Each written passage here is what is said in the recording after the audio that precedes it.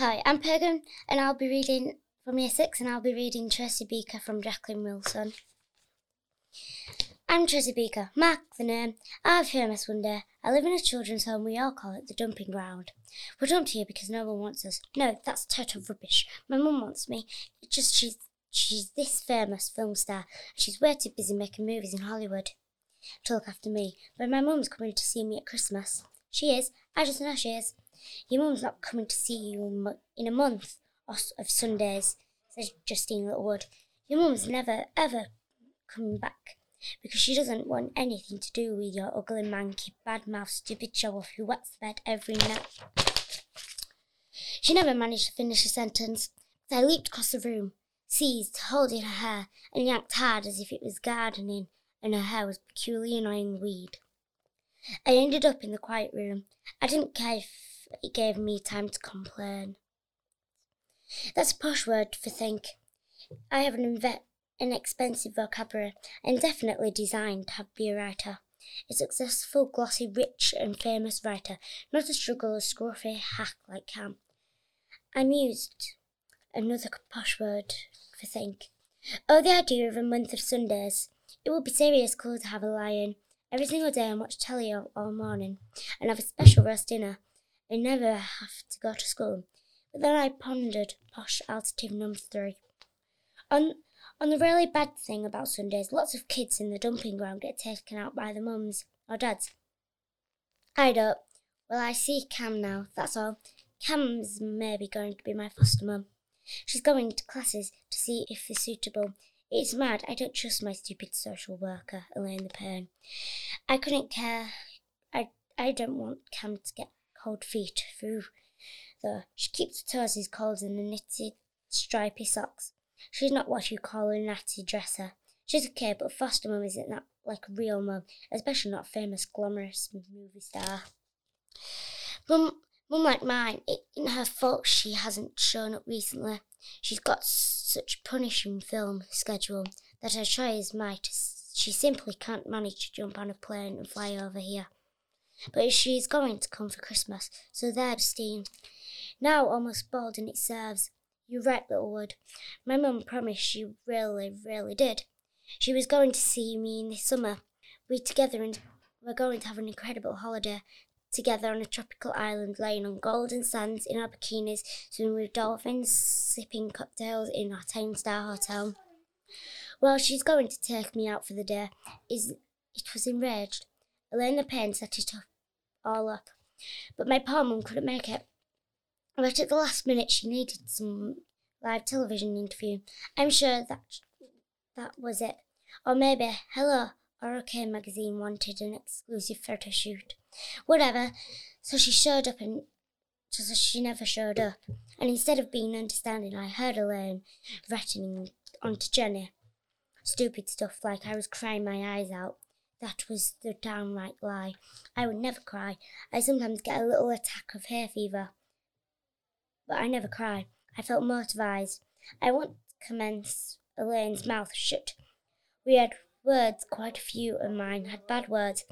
I told Elaine that she had no business talking about one of her clients. Me, and I had a good mind to report her.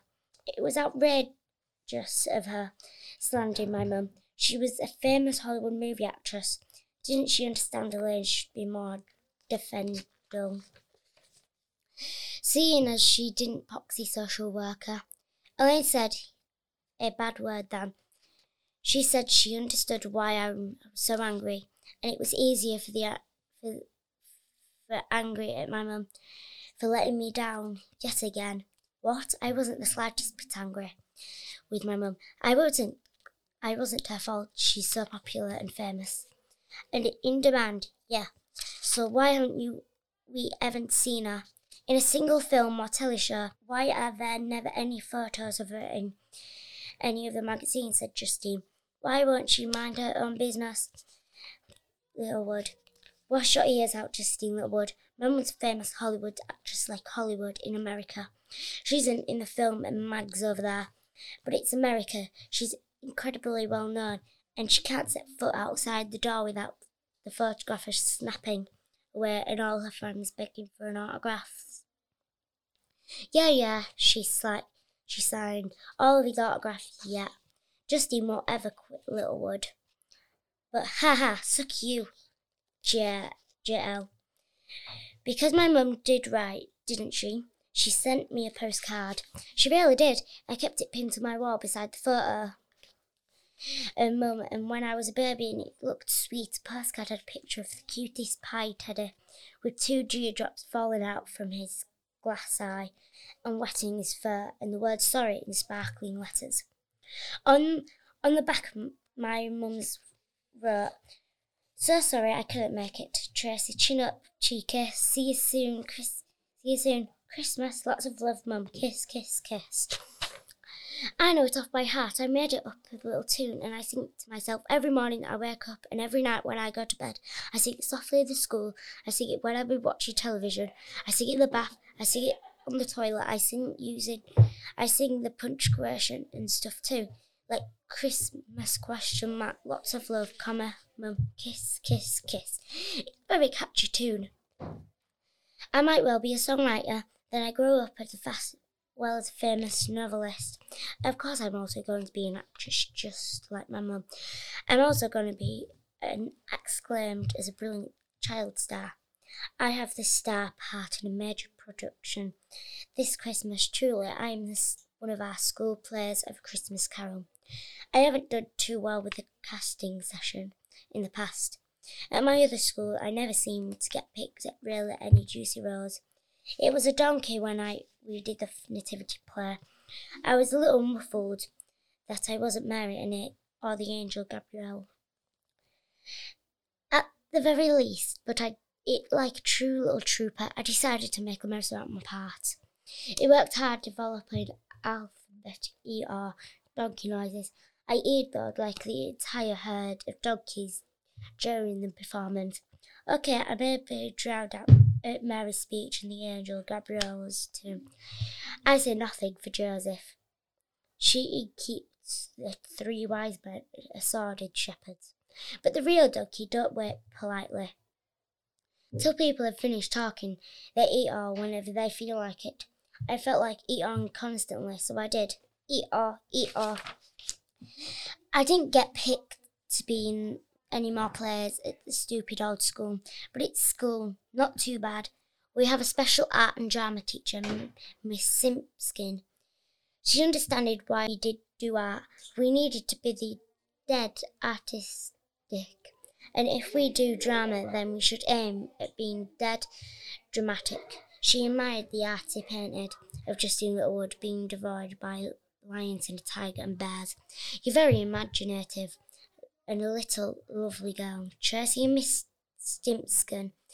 I wasn't totally bowed all over this, but that's the way social workers talk when they're being to boost your confidence or foster careers immaculately. And living means you get up to all sorts of irritating and annoying tricks.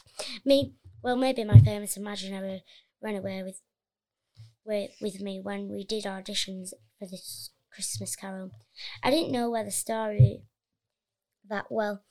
It's ever so long, and I'm a very busy person with no time to read a dull old books. Miss Simpkin gave us a quick pretty-skin version, and I had a little fidget and yawn because I seen an old-fashioned and boring, but my ear pricked up right at the close when he said there were ghosts. I'll be a ghost, miss. I'm great at scaring people. Look. I'm a headless ghost. I pulled my school jumper over my head and held my arms out like claws and went, woo! Silly little Peter, in my ignorance, squealed in terror and ducked under his desk. See, I can be really convinced, miss, and I can do you all sorts of different ghosts. I can be the standard white sheet spooky ghost, or I can moan and clank chains, or I would paint myself grey all over and be the whip sprite ghost keeping up on people. Ready to leap out at them, I leaped at Weedy Peter just as emergency from under his desk. He shrieked and ducked, banged his head in the process. Well, you're certainly entertaining to spirit. Of things, Tracy and Miss Skimpson bended down to rub Peter's head and give a little weed a cuddle.